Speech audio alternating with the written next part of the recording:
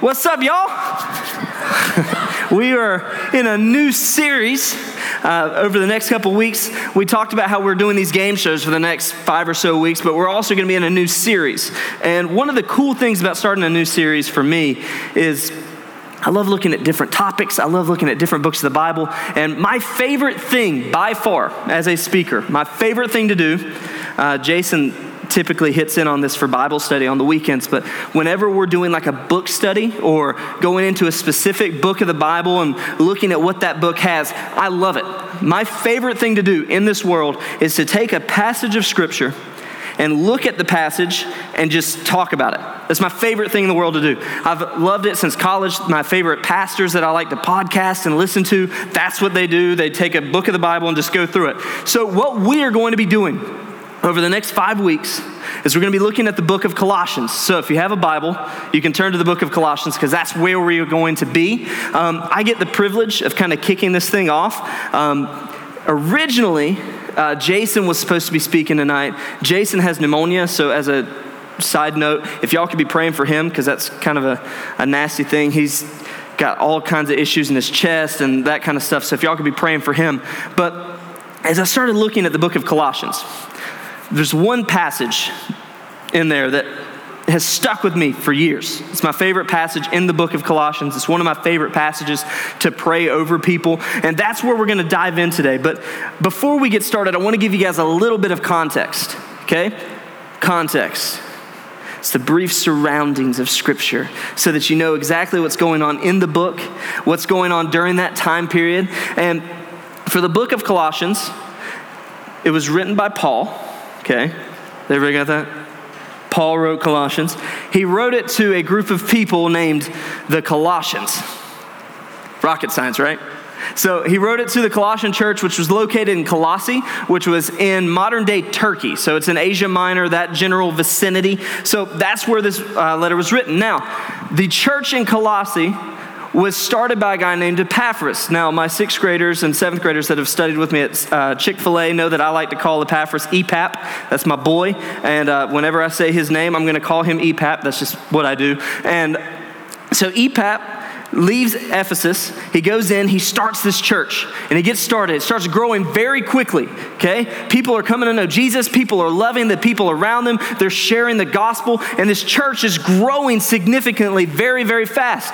And Paul and Timothy hear about this church often, and they're hearing about the love that these people are sharing with the people around them. They're hearing about all the great things that this church is doing, and they're super excited. And Paul prays for this church over and over and over again. But one of the things that you start to see happen in this church is they weren't paying attention to doctrine very much.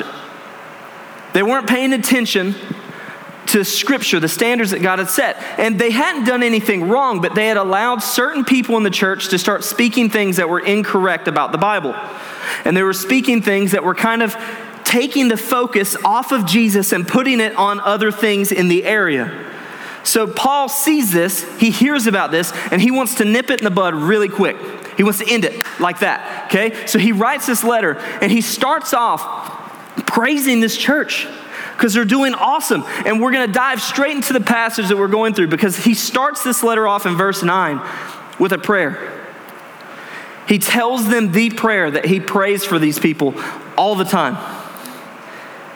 That'd be kind of cool, right?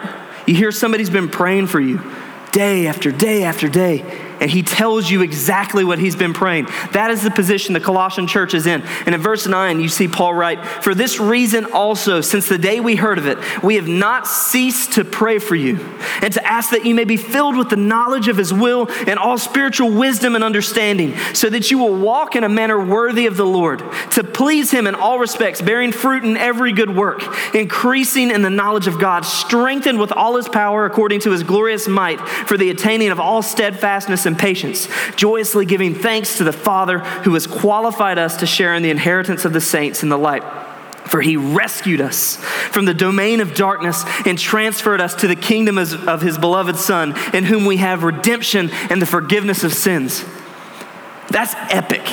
If somebody's praying for you like that every single day, that's awesome. And one of the things you see here, Paul asked for 3 things.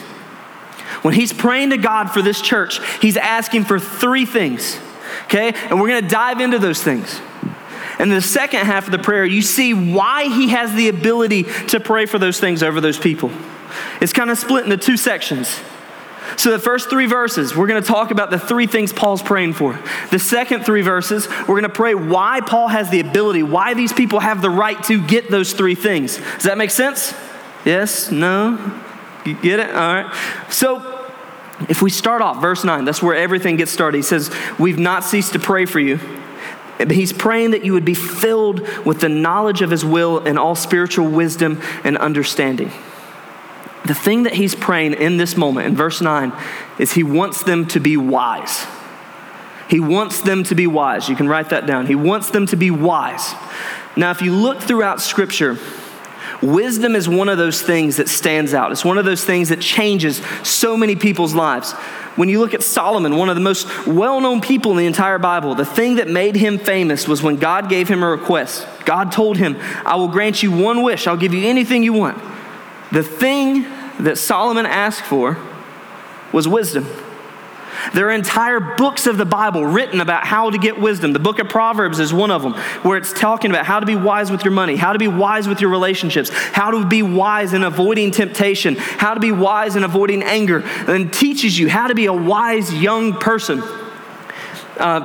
For example, in Proverbs 1:7, it says, the fear of the Lord is the beginning of knowledge.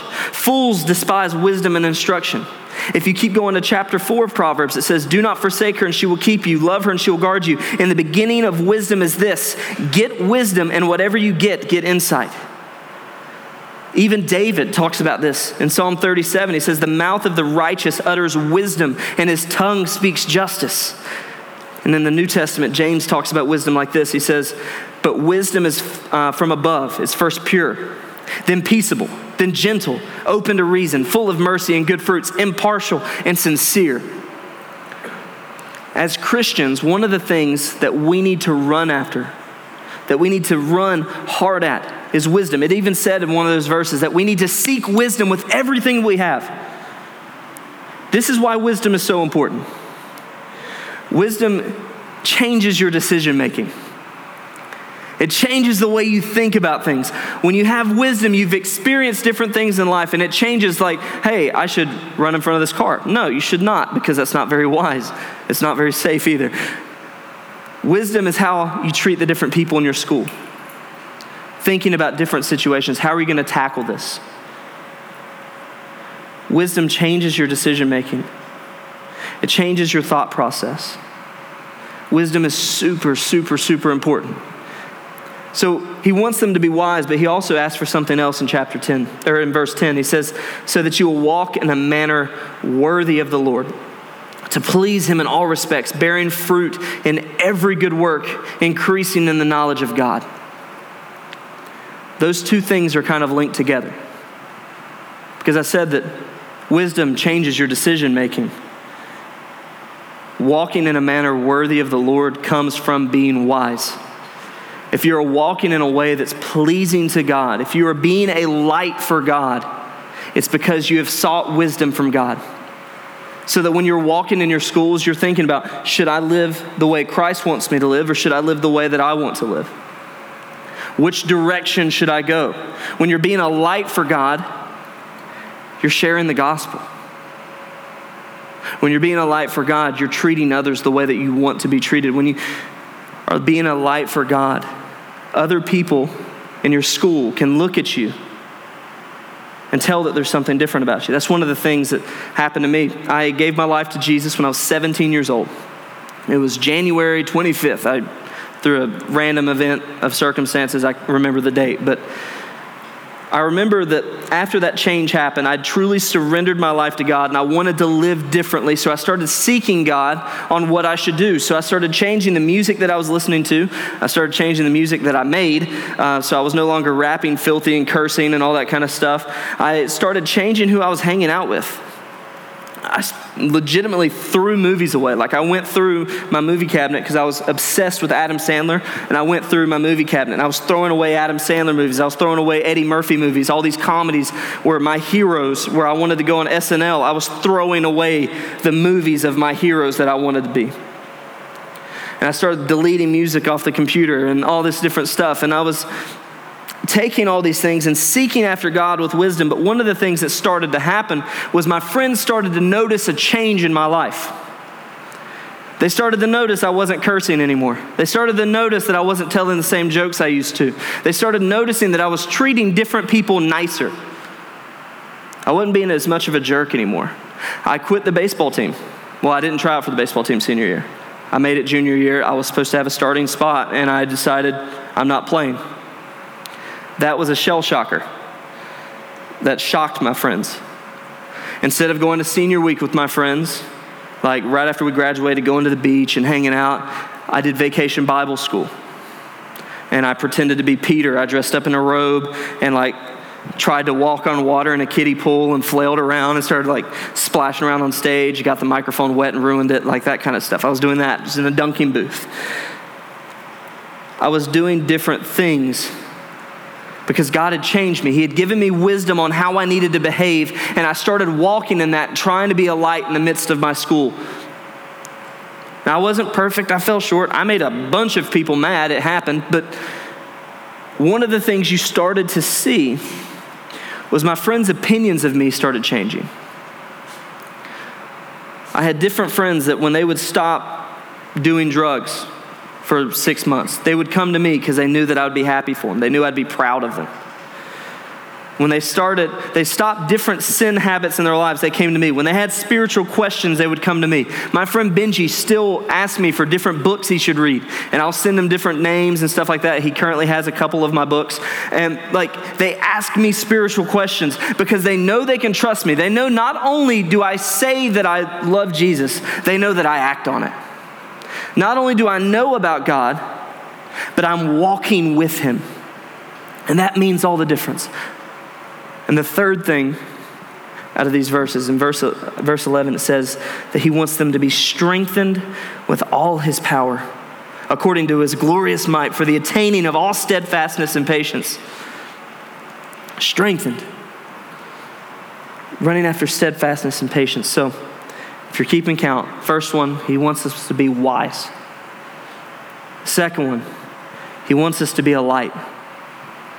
The third one, he wants us to be steadfast. Steadfast.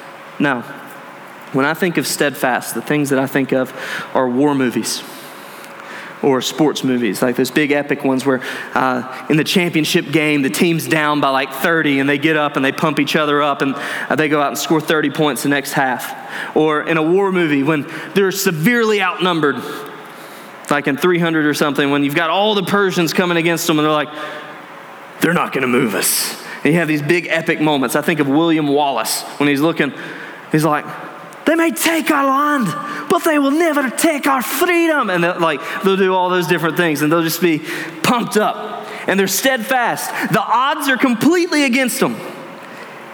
The weight of the world is coming in on their doorstep. But they stare it straight in the face and they keep pushing. They keep walking. That's what being steadfast is. In the midst of troubling circumstances, in the midst of hard things in life, you're able to set your feet in the ground and not move. If you look all throughout church history, Christians have been categorized and characterized by their steadfastness, by their endurance, by their patience. When Christianity started, it was against the law. They weren't worshiping the Roman gods, so people like Nero and Caligula, all these different emperors were coming against them, trying to crucify them, throwing them in the Colosseum, and these people were going to their death, singing hymns, singing praises, not panicked at all. They were steadfast. When sickness was all around them, these were the people that were holding on tight. And you see this all throughout the book of Acts. In the midst of bad circumstances, troubling circumstances, when you look at Paul's life, the writer of this letter wrote this letter in prison. He was in prison when he wrote this letter. He was chained to a Roman guard 24 hours a day. Paul had been shipwrecked 3 times. He'd taken the cat of 9 tails, 39 lashes, I think 5 times, been beaten by rods 3 times. Most scholars believe that he was partially blind from a time that he got stoned, they dragged him out of a city and threw boulders on him, and it knocked something loose in his eye, so he's partially blind. Like, this guy got beat up a lot. And then, like, the time that they stoned him, everybody thought he was dead. And Paul gets up and walks straight back into the city to start preaching again. He wasn't moved. He was steadfast. He was strong. He was tough. He was patient. In the midst of hard circumstances, he was willing to look danger in the eye and keep going. As Christians, we're not promised that everything's going to be easy. This world is broken. This world is messed up. There's still going to be sickness. There's still going to be death. There's still going to be pain. Sin has ravaged this world and broken it. But we can be the light in the midst of that darkness. We can be the ones that are able to stand firm in the midst of chaos all around us. And we can keep pushing. We can keep going. We can keep moving. And when I look at these verses, when I look at these passages, and I look at the last three, it's the really cool part. Because the reason that the Colossians are able to have these things, the reasons they're able to be wise, the reasons they're able to be a light in the midst of the darkness, the reason that they're able to be steadfast and hold firm, the reason they can have all of these things is because of these last three verses when Paul says that joyously giving thanks to the Father who has qualified us to share in the inheritance of the saints in the light. The reason they are able to have those things is because it's their inheritance. That's the thing they get from their Father. He gives this to them lovingly. They get it because it's their inheritance. Because for He rescued them from the domain of darkness and transferred them to the kingdom of His beloved Son, in whom we have redemption and the forgiveness of sins. The reason the Colossian church is able to be wise, the reason they're able to be a light, the reason they're able to be steadfast in their lives is because of Jesus. It's because of Jesus. Because He lived a life that we were supposed to live, that perfect life that we were unable to. He lived that life for us. He went to the cross, taking our punishment, carrying that cross all the way up the hill, taking our sin, putting it on His back, getting nailed to that cross, dying a death that we deserved. And He didn't just stay dead. He conquered that death. He resurrected from that death, showing that He has dominance over it. And because He has dominance over death and over sin, we can have a relationship with Him. We can have a relationship with the Almighty God who loved us so much that He was willing to give up His own life. That's cool. That puts us in the same boat as the Colossian church. That puts us in a position where when we look at our lives, when I look at my life, I see all the sin in my life. Because in Romans 3:23, it says that all have sinned and fallen short of the glory of God. In Romans 6:23, it says the wages of that sin that every single one of us commits is death. The thing that we deserve is death. That is the payment for our sin. So those little lies that we tell, the things that we take that don't belong to us, that jealousy, that anger, the things that we don't think are such a big deal, they're kind of a big deal. They separate us from God and make us not able to have a relationship with Him. And that sin, because of that separation, God decided to do something about it. And in Romans 5:8, it says that even though we were still sinners, Christ died for us. He took that sin and paid for it on the cross so that we could have a relationship with Him.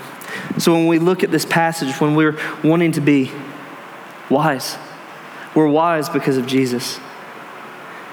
When we're wanting to be a light, we can be that light because Christ is the one shining that light through us.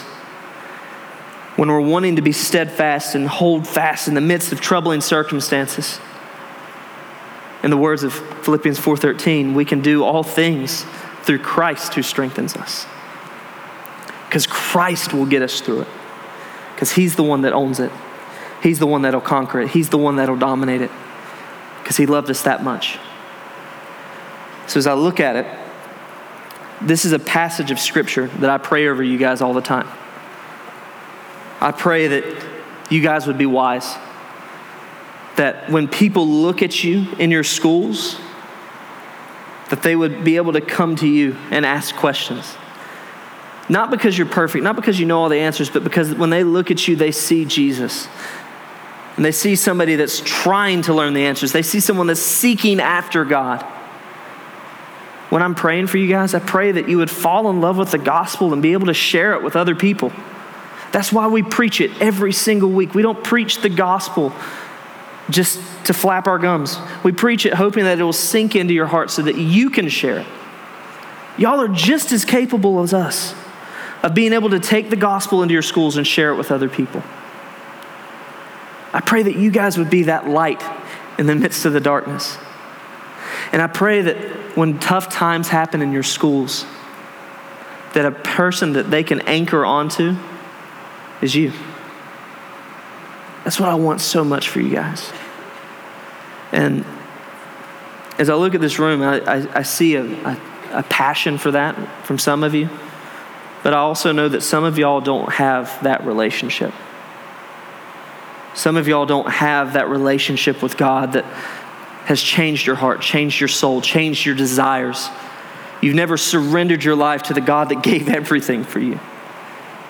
And you look at what you can have, and you want that. And you want those things. And it's simple. It really is. To have that relationship, it's simple. You just have to talk to God. It's not any magic incantation. It's not anything drastic, but talk to God. Give him your heart.